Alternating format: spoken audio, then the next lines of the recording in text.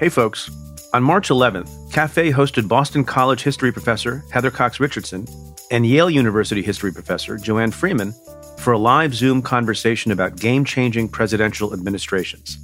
The talk took place just hours after President Biden signed the American Rescue Act into law. It is one of the most ambitious pieces of legislation in a long time, and it provided a perfect occasion to look back at history for context and inspiration. Professors Richardson and Freeman discussed the transformational presidencies of Washington, Jefferson, Lincoln, and Franklin Delano Roosevelt.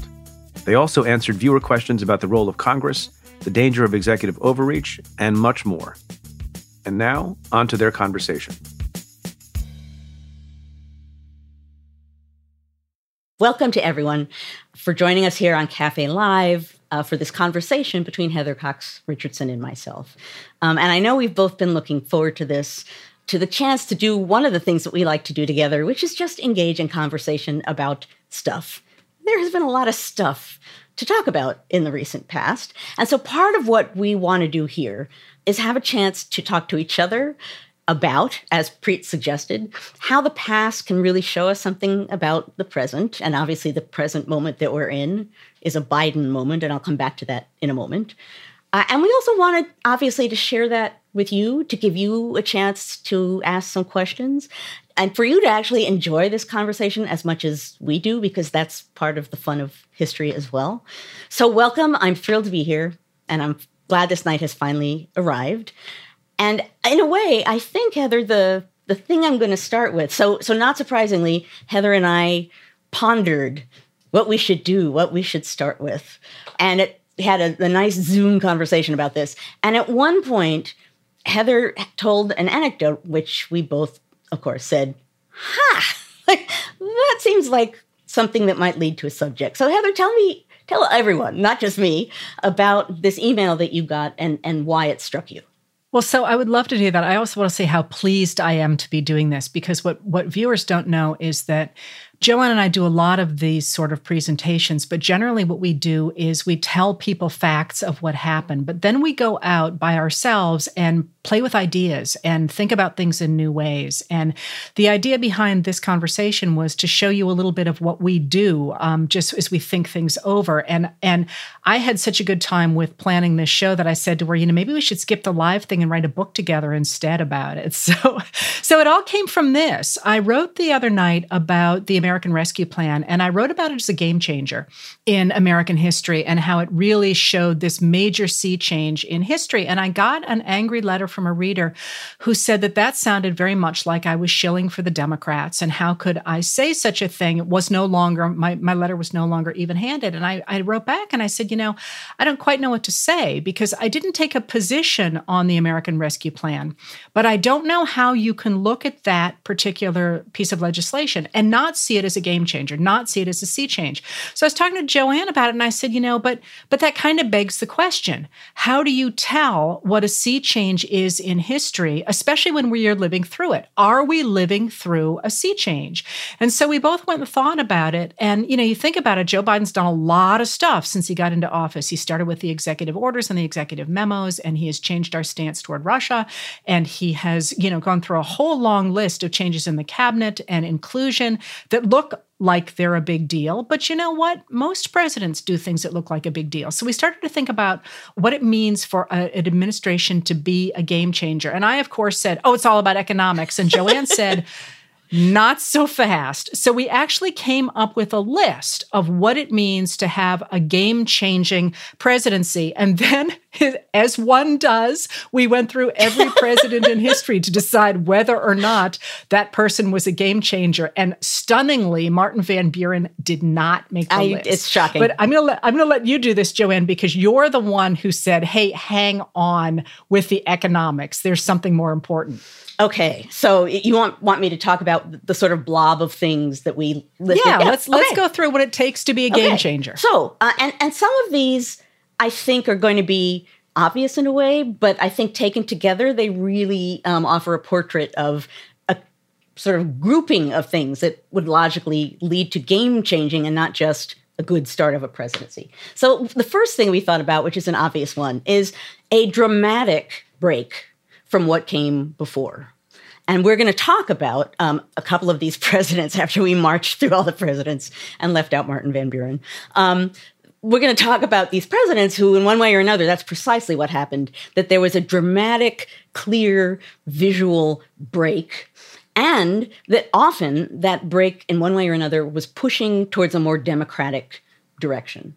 We also talked about presidents who choose to have a distinctive style of some kind, that perhaps a persona that resonates, or a kind of presidency that they communicate, whether that's in what they wear or how they act or any other means. Today, I guess it can be how you tweet.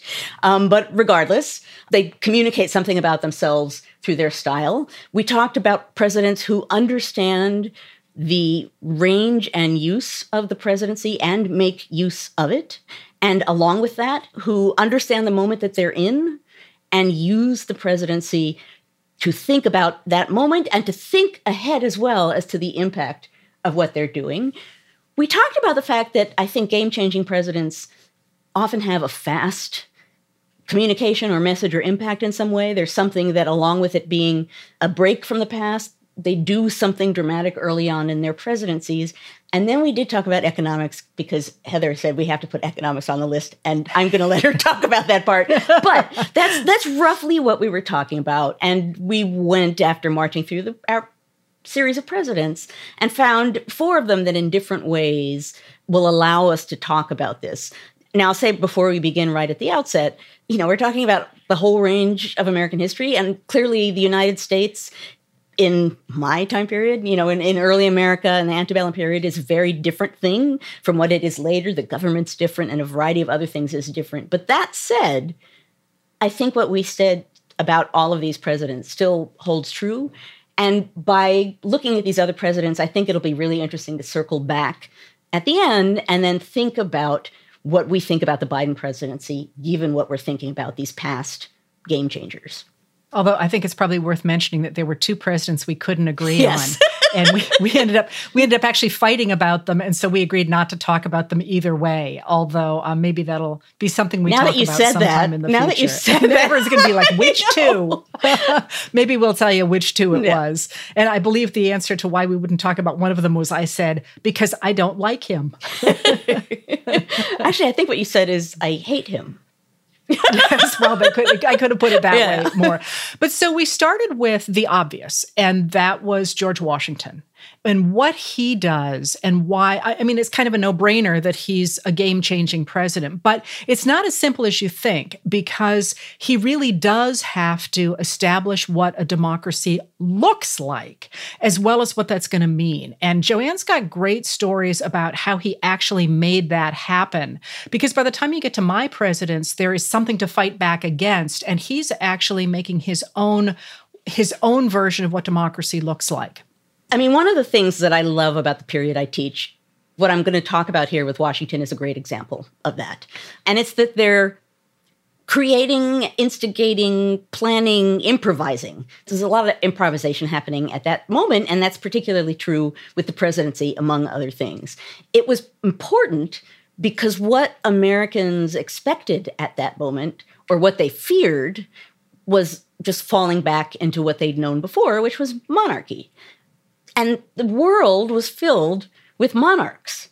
What it wasn't filled with was national executives who are elected into office and aren't monarchs, but don't really have a set style as to how they're supposed to lead or who they're supposed to be. So Washington, to me, is fascinating because he steps into that zone and really deliberately, really consciously, on all levels, tries to create what a president is. One of the more touching artifacts that I've seen that shows him at the beginning of this process is actually a copy of the Constitution that belonged to him. And he read through it, and every time there was a statement about what the President of the United States did, he wrote in the margin, President. So he was literally figuring out what the job was, piece by piece by piece. So he comes into office, and he's trying to prove that he's not a king. There's a big zone of leftover space to be not a king. So he's trying to be aristocratic and democratic at the same time. So he does a number of things, right? He decides on the aristocratic part of the balance, he's not going to shake hands. He will not touch people. He will not shake hands that way. Because he's got to prove to other monarchs that he's real, that he's not just some schlep from the backwoods. Precisely. So he has to do all the monarch-ish stuff and yet not be a monarch. And be someone who Americans feel is their leader and who is really not monarchical. That's the balance of being president in this period, is being able to stand up on the international stage and be there for America, prove that it's a nation worth something, but not be monarchical in the process. A great example of this is when they're debating what to call this new office, the president. One of the suggestions is His Elective Highness, which to me is wonderful because it's like, well, Highness, right? So it's monarchical, but elective because it's different, and that's our system. So his entire presidency is like that. Isn't there something about, you told me something about he like walks around on certain days and takes a carriage on other days or something? That's exactly where I was headed. Okay, yes, sorry. No. I just love that story. It's a good story. So I don't think of Washington really as human. Well, so right. It's kind of cool to hear this stuff. Right. No, I think no one thinks of him as human, and this is a human aspect of what he did. Yeah, so he was trying to act like a president, adopt the persona of a president, have the style of what a president should be. So apparently, most days of the week, at around 3 o'clock in the afternoon, he would leave his office. He would very deliberately walk a couple of blocks. He would pause and look up at a steeple, set his timepiece, and go back into his office, which seems as though it means nothing, but he was walking in the street, right? Unlike what a monarch would do. He was walking in the street. He was not in a carriage. He was not even on a horse. And that he got fan mail, particularly from Virginians who understood what it meant to be on a horse or not be on a horse. Fan mail saying it's excellent. The message you're sending with that is excellent, that he had these walks.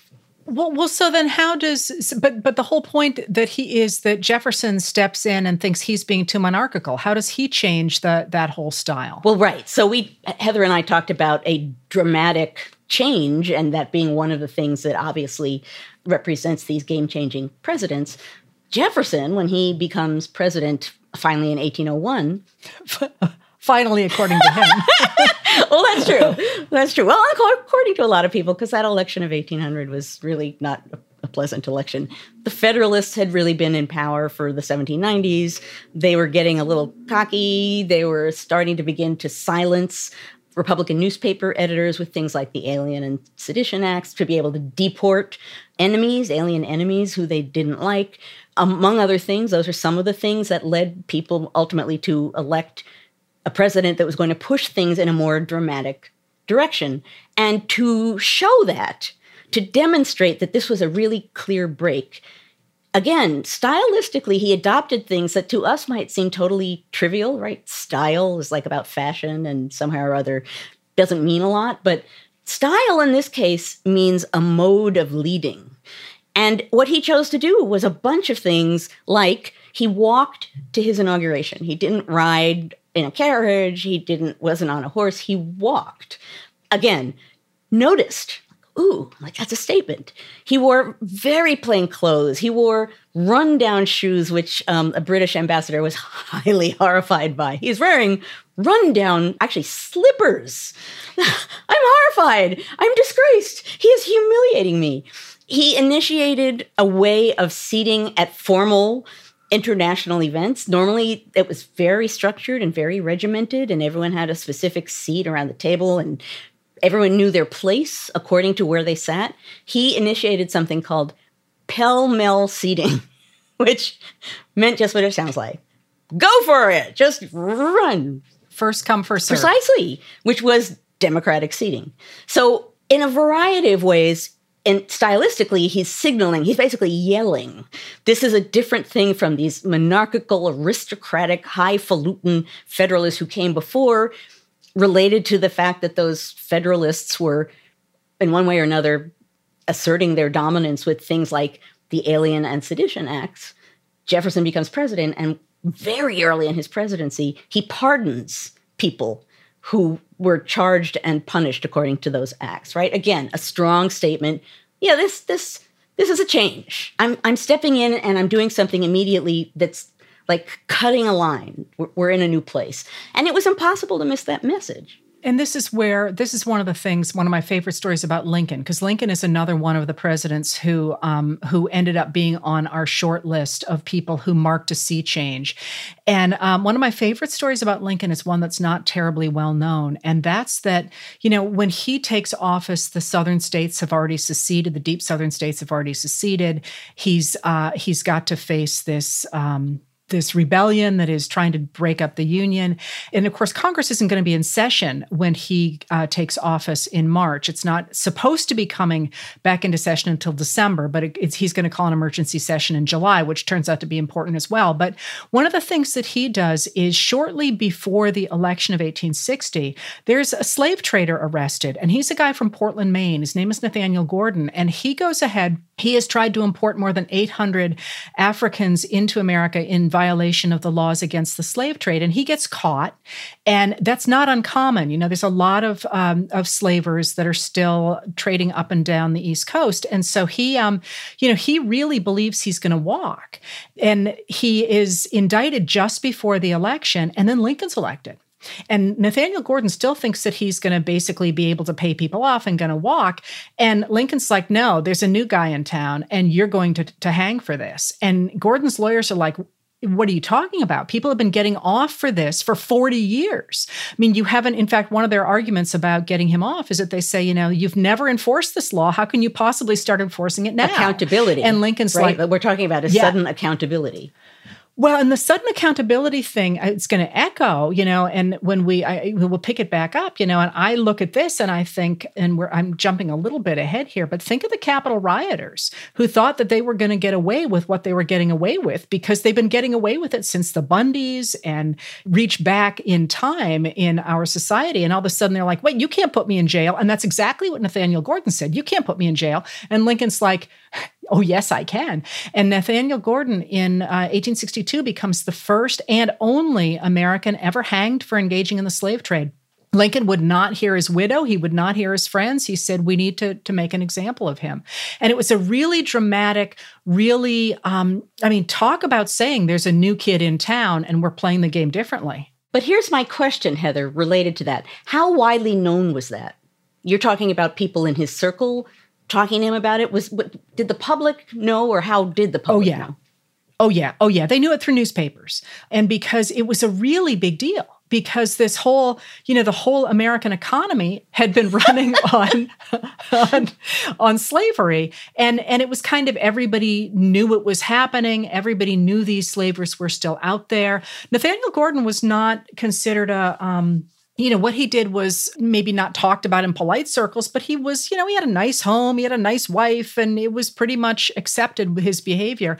And all of a sudden, there was going to be some repercussions for engaging in breaking the law, which people have been doing for 40 years. So that was one of those really dramatic moments where we tend to pay attention to what's actually happening in the battlefields. It's going to happen so quickly in April, for example, and all the things that take place after that. But that was a really big, oh boy, things are different now. We should have had that on the list, Heather. The oh boy factor. Well, people were shocked. And certainly Nathaniel Gordon's widow, wife and then widow, was shocked. She's like, what's going on here? I married a sea captain. He's not supposed to be getting hanged. But he was. Now, we've talked about Washington. We've talked about Jefferson. We've talked about Lincoln. There's another president that we're going to talk about who I bet that people could guess who this president is, but not necessarily guess everything that we're going to be saying about him. So go ahead, reveal the surprise of who this is. So the obvious person to talk about in this moment is Franklin Delano Roosevelt, FDR. And what's interesting about him and the style in which he comes in, because what you set up was the idea that the presidents that we recognized as game changers were ones who recognized the moment in which they were living.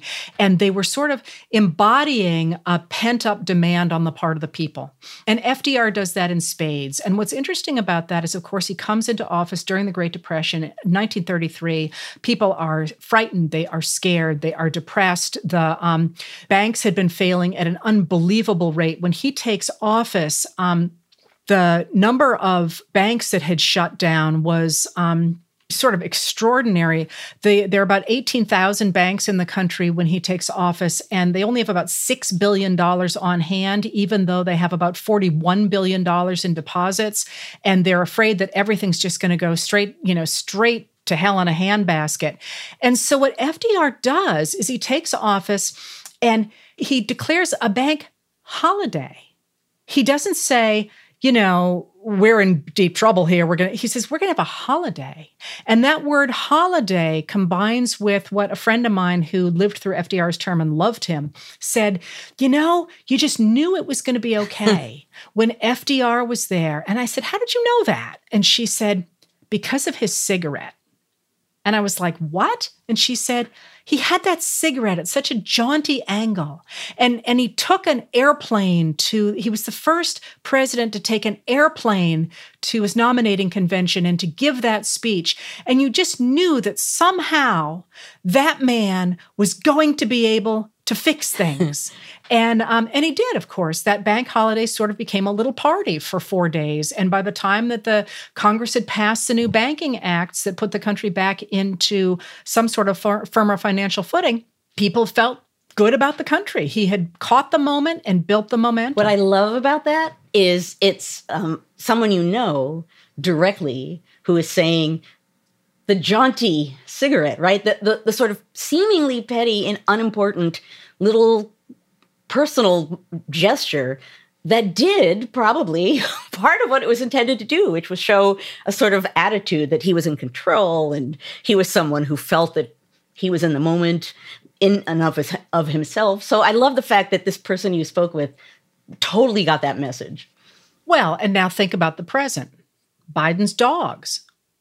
Right. I mean, the dogs are not an accident. In terms of restoring to the presidency the idea of ordinary Americans and homeliness, as in being about the home and caring about people again and caring about things. Those dogs, I mean, they have their own Twitter account. I know.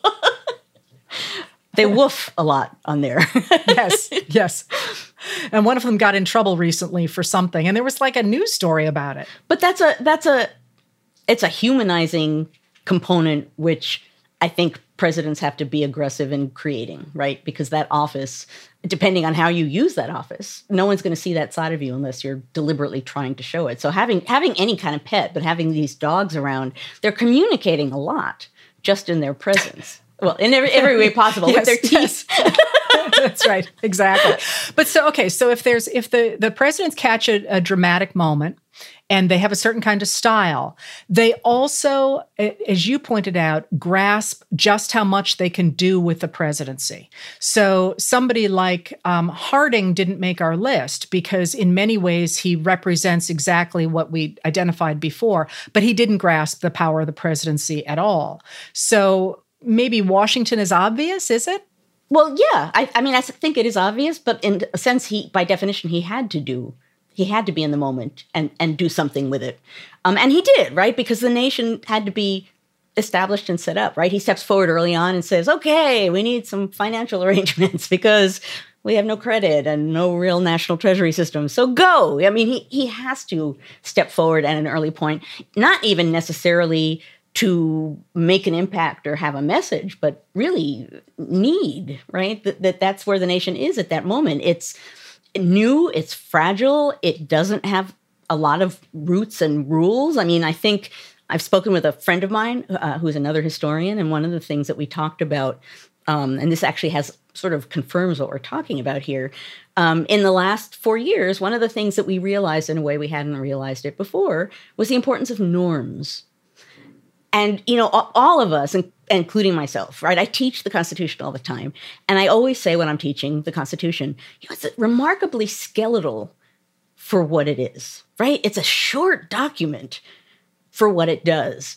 And what I knew but hadn't experienced before is the degree to which norms, which are not part of the Constitution, are really shaping what we do. And some of what Heather and I are talking about here does fall into the category of, and that's part of the office, right? Them understanding sort of what people expect of them and then making full and strategic use of those norms. Yes, but one of the points that you made that that we talked about a lot was the fact that the real game changers are not, as I say, Harding and some other ones who come to mind, even though in many other ways they have caught the moment or they have used symbolism in certain ways. But they've also worked to make the United States government more democratic, at least for the time. And that's something that always surprises me when you talk about Washington that way, because I don't think of Washington and Jefferson, and you know I don't like Jefferson, but I don't think of them as being terribly democratic. And yet you brought me around on that one. So how is Washington democratic? Well, in the context of their time, I mean, there are any number of ways in which we can point to these people and show how they're not democratic.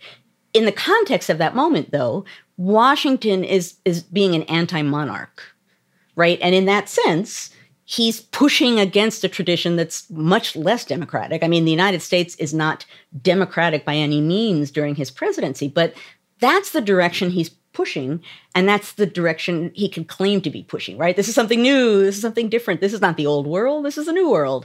And Jefferson as well. I mean, one of the major things being talked about, particularly in the late 1790s, is how democratic a republic is the republic going to be? How engaged in politics will normal Americans be? And the Federalists answer that question by saying, preferably not too involved in normal politics, right? We would prefer you quiet and out of the way. So Jefferson, for all that he does that isn't particularly democratic, he does step forward and say, no, actually, I think that, the people should lead, and he means that beyond rhetoric. He basically sells himself as a president who is essentially of the common man, which, of course, that's not quite true, but he's making a statement that in the context of his time, it's a more democratic direction. So what does he do to make things more democratic? Because I always think of him as being the person who takes the vote away from women in New Jersey. Personally. Takes the ballots out of their hands. Picky. It's not Jefferson who does that particularly himself. No. It's his party in New Jersey. Right. But whenever I get an opportunity to take a pot shot at Jefferson, I always like to do it. But what does he do to go ahead and make things more democratic? Well, among other things, he begins to pare down the government. He begins to carve away extra, remove offices, sort of cut away what he considers to be hoity-toity, official excess that in cutting it away will reduce the government down to a minimum and will help the budget in the process. So he's redefining the reach and nature of the government and pulling back on what it had been before. Then when we get to my guys, to Lincoln and to FDR, what's really dramatic about Lincoln's stepping up to the plate is he very explicitly uses the federal government almost immediately to change the economic legislation of the country. And most people don't recognize that, in fact, our income tax comes from the Republican Party in 1861, that when, in fact, they have to go ahead and raise the money to put down the rebellion in the South, the obvious way to do it is simply to float bonds the way that the government did during the War of 1812. And they try to do that, doesn't go very well. And so under Lincoln, Congress goes ahead and it floats a number of new financial instruments, including the idea of a new kind of tariff. But they go ahead and they invent the income tax. And with that, speaking of a sea change, they literally stand up in Congress and say we need to fund this government by putting the weight of it on the backs of people who can afford to pay, and to the degree that they can afford to pay, so that by the end of the war, we actually get a graduated income tax. Yeah, and one of the Republicans actually says that the government has a right to 99% of a man's income should it need it. That's a Republican speaking in 1861, he says that later on. He says it in 62, I think, but during the Civil War.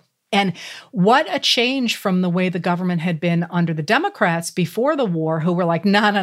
The government is, we're going to keep it small. We're not going to do anything to help ordinary Americans. And we, the wealthy people, certainly are not going to bear the burden of this government. So Lincoln's a huge change in that. And then, of course, we have FDR. And FDR, quite out of the box, pushes back against the Republicans of the 1920s who were deliberately like you say, cutting up the national government and handing it over to business with the ideology that business would really run the country better than anybody else. And FDR steps in and he says, I welcome their hatred, but this is no way to go out to run any kind of a government. And from that, we get this New Deal that regulates business and creates a basic social safety net and promotes infrastructure. And, he does it out of the box with obviously things like the bank laws, but also the CCC, which the Civilian Conservation Corps, which people can see, the movement of these young men into the plain states for the most part, but into rural areas in the country to go ahead and to rebuild the country and to plant trees and go ahead and build some of the parks, our national parks. And I love that because he sells it as such a great thing. We're going to build this country and we're going to get these guys paychecks and this is going to be wonderful, but let's not be stupid. He is moving young men out of the cities right before the summer, which is when they riot. So it's just this beautiful moment that he manages to use his need to stop the violence or the potential for violence in the country, and instead is using it to redefine the country. And that's I think, why, for me, this American Rescue Plan has been a game changer, because for everything else that Biden has done, and there's been a lot of it, this is the one that says we are going to be using the federal government in order to lift people out of poverty, especially children. It's focused on children.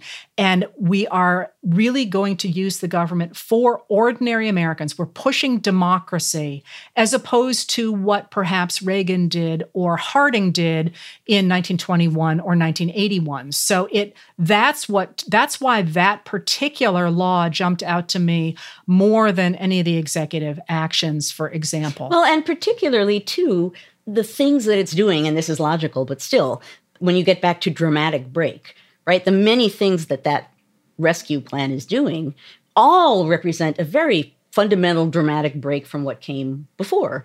Things that have been talked about, things that have been discussed as policy, things that Democrats have said they wanted. But if you're trying to signal a break and a change and something different, that kind of hits you in the face as something that is all those things. The other thing I think that Biden did really early on was having such a diverse group of appointments. Again, really dramatic, in your face. This is something different.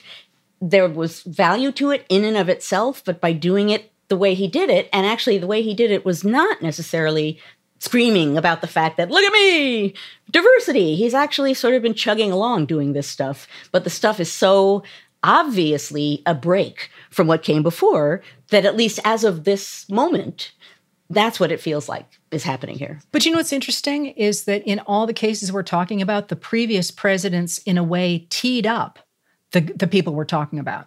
I mean, certainly James Buchanan teed up Lincoln, Hoover teed up that's true. FDR, and Adams teed up Thomas Jefferson, and George III teed up Bush. I'm sorry. I knew you were going to go there.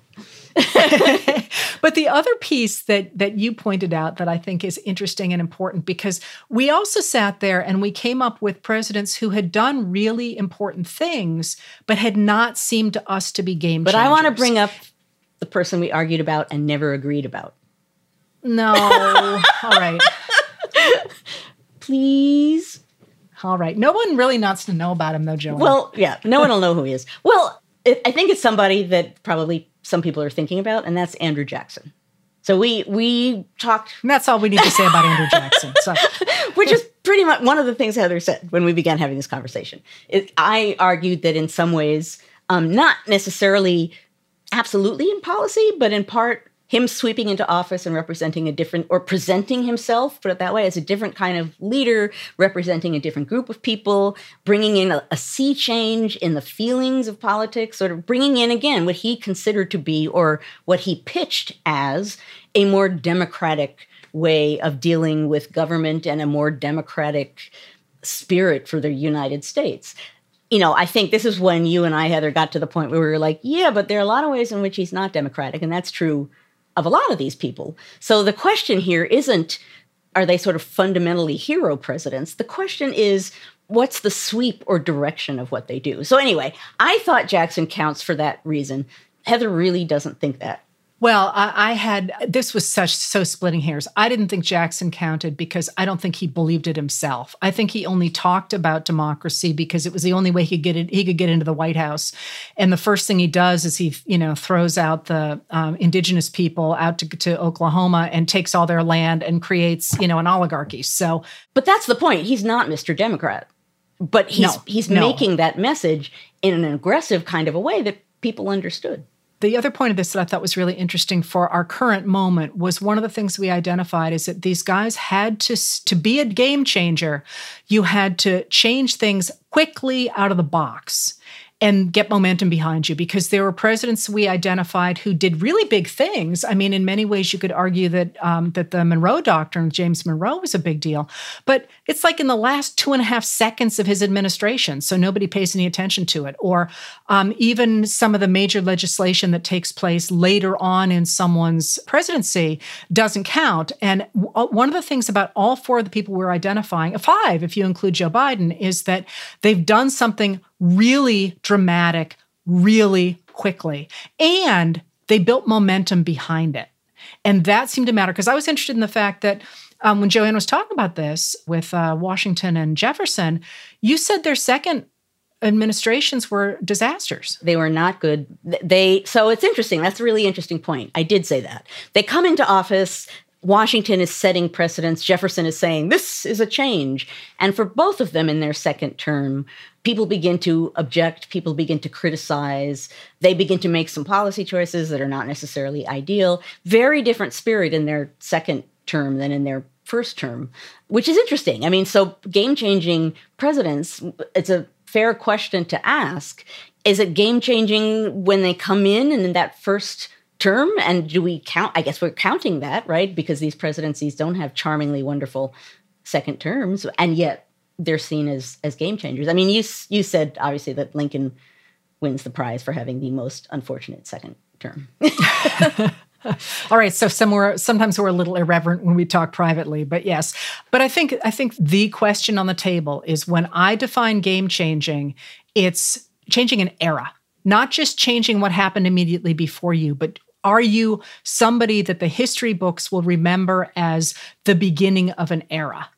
And I think you can certainly say that with Washington. You can certainly say that with Jefferson. You can certainly say that with Lincoln.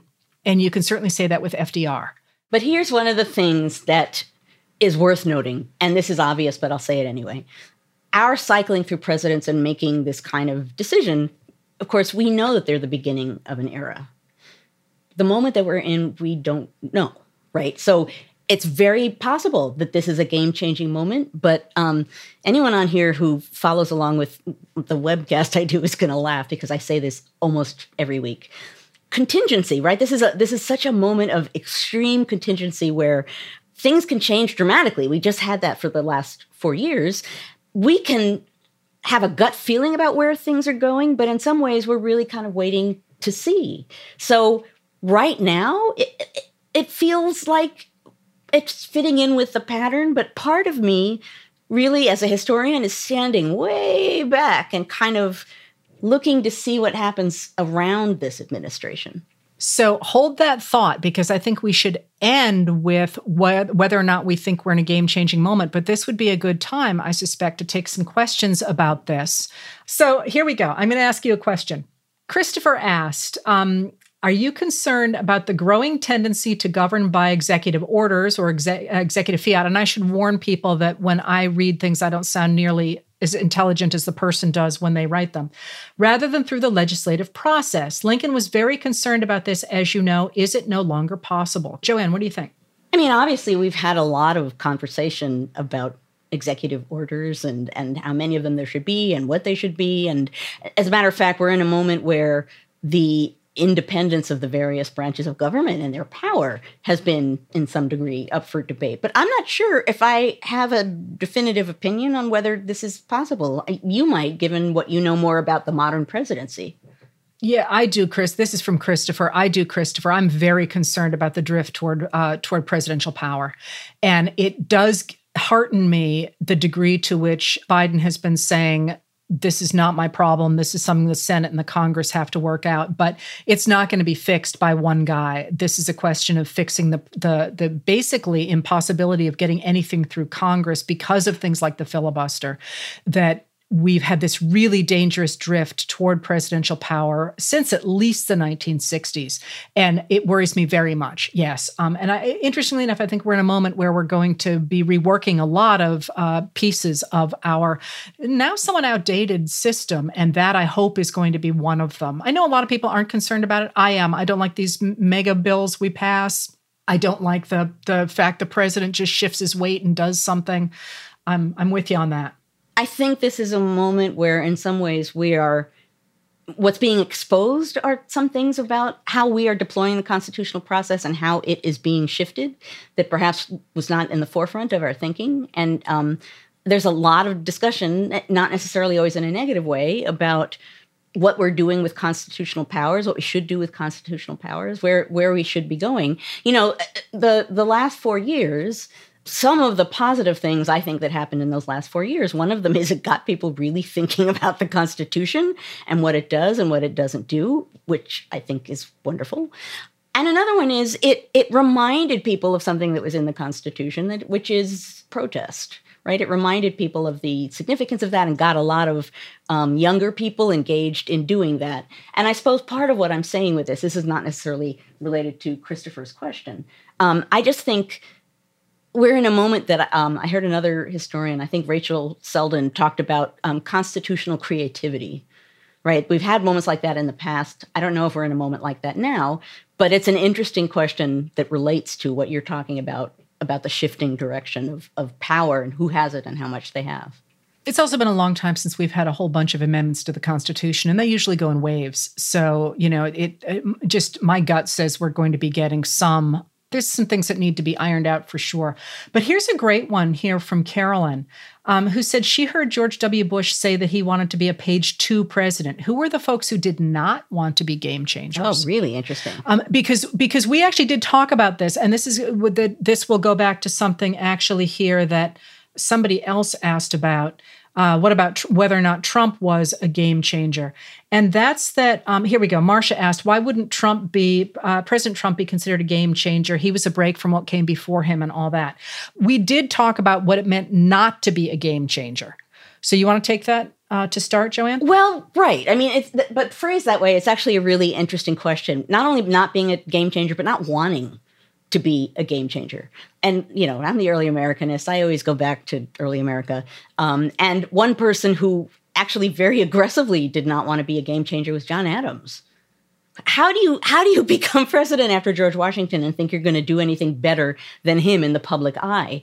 So Adams, just like he kept Washington's cabinet, he kind of just followed in the footsteps of Washington because Washington was revered at the time. So not only does he not want to be a game changer, he feels the shadow of Washington looming over him. So he's trying just to continue on. Now, that said, when we get almost in a war with France in the late 1790s, and suddenly the public is cheering him on because he's a wartime or quasi-wartime president, he likes that, right? He begins to be in the spirit of the moment in the late 1790s and instigate some extreme policies. But initially, he wants just the opposite of being a game changer. He wants to be seen as a continuation.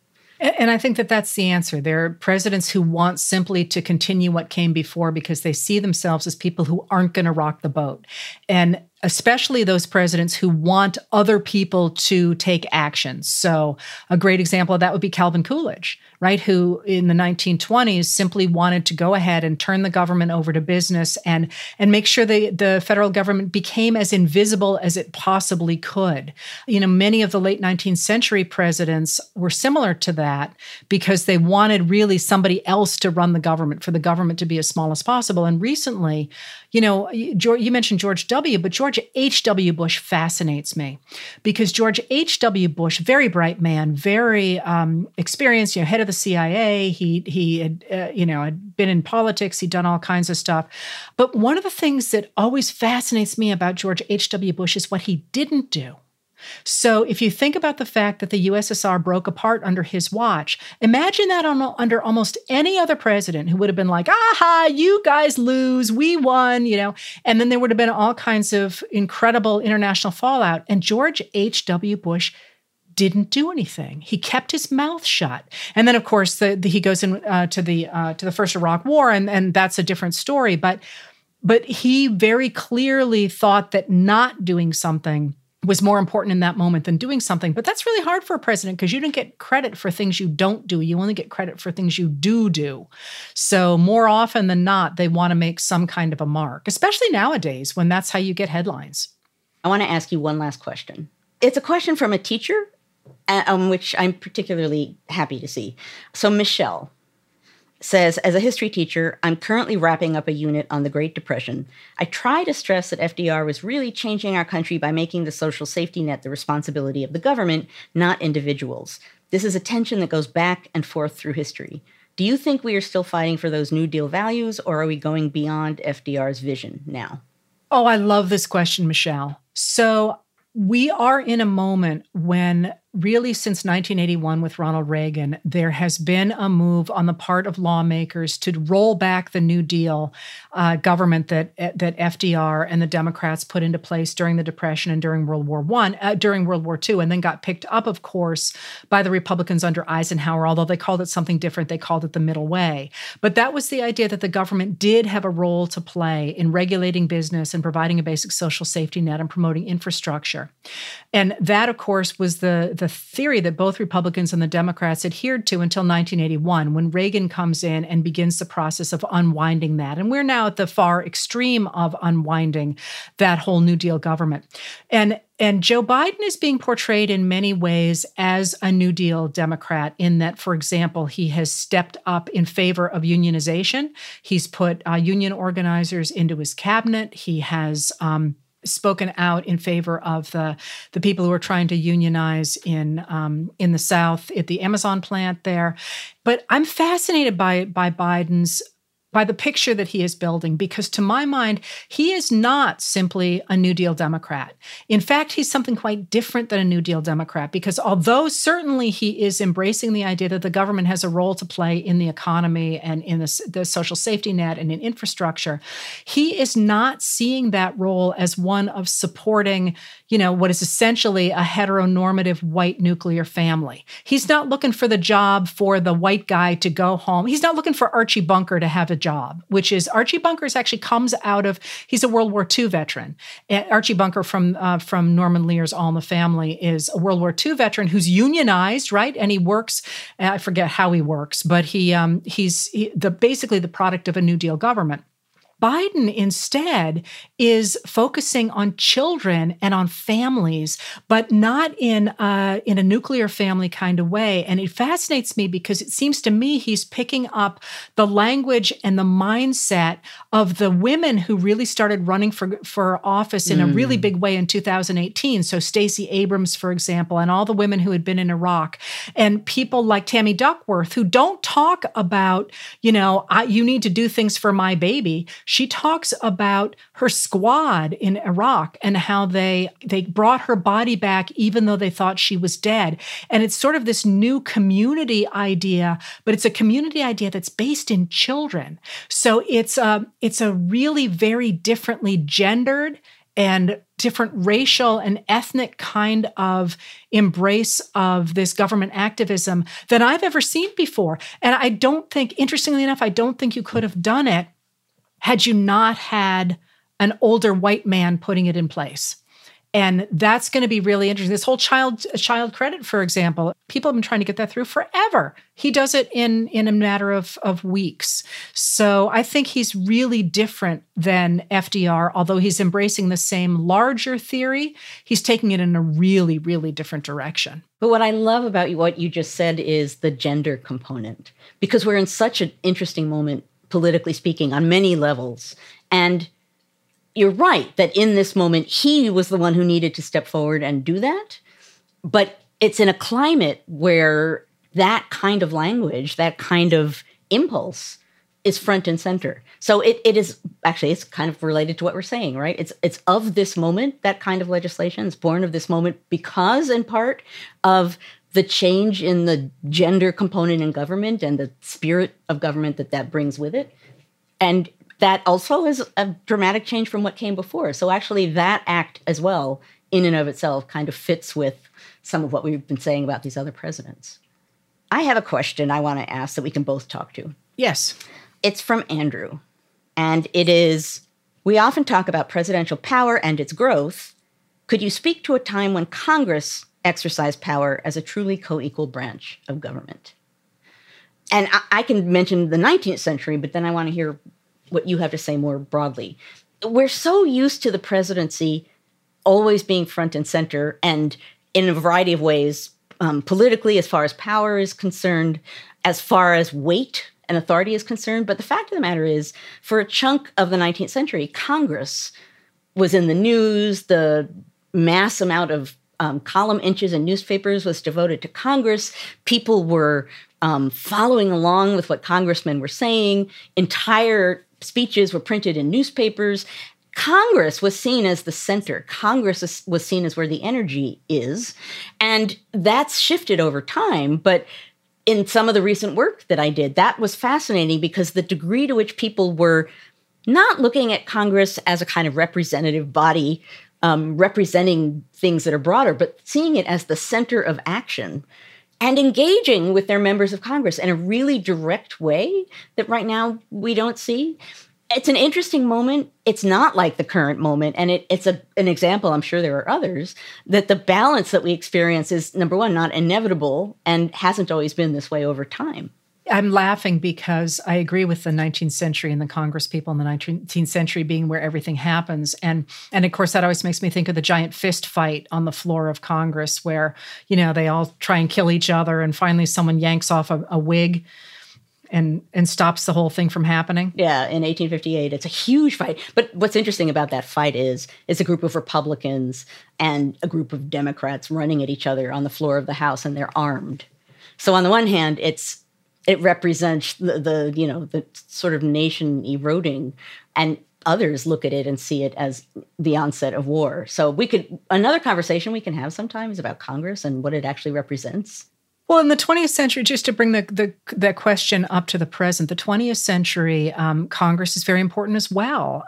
Right through, I would say, I mean, it comes and goes. It really kind of falls into almost disuse, if you will, in the 1920s for various reasons, largely because when the Republicans try and switch from being the anti-Woodrow Wilson party to becoming the party in power, they don't do it very well. And so there's a power vacuum, and it tends to go to the cabinet, believe it or not, to people like Andrew Mellon at Treasury and Herbert Hoover at Commerce. But the Congress becomes powerful again in the 1930s and in the 1940s. One of the things I think that, in the 50s as well, but I think one of the things that really kills the power of Congress is the elections of the 1960s, especially 1968, when Roger Ailes, the guy who's going to go on to start the Fox News Channel, packages Richard Nixon. Richard Nixon hates media after how badly he got destroyed with the debates with JFK in 1960. And interestingly enough, in those debates, they are both talking about their roles in Congress and literally what committees they sat on in Congress. So in 68, when they decide they have to package Nixon, they get Roger Ailes on board. And Roger Ailes says, we got to stop trying to engage people in politics because politics is boring. What we have to do is we have to reach their emotions. We got to stop talking about policy. And we essentially have to turn our politicians into movie stars. He doesn't say that. I'm the one saying that. But in terms of it being boring and how we have to rely on people's emotions, he says that's faster, it's easier. And, and Eisenhower in many ways gave them a blueprint for that because Eisenhower had the ticker tape parades and all that sort of thing. So increasingly, since the 1960s, we have gotten this idea of a president as being more than a co-equal branch of government, but really the picture of the government, the person who represents the government. And I think that's one of the things that's bled power toward the president. But Congress, even until very recently, continued to be strong and had to work with the president. It's just not the way it was in the 1960s, in part because of that. I just want to thank everybody for coming, because this has been an amazing opportunity for Heather and I to have this kind of conversation and to share it with you. Bye, everyone. Thank you. I hope you enjoyed this Cafe Live event with Professors Heather Cox Richardson and Joanne Freeman. I would almost bet that, like me, you learned something new about presidential history. Cafe regularly hosts live events. Sign up for updates and our free newsletter at cafe.com/brief. That's cafe.com/brief. And stay tuned for more history content coming soon.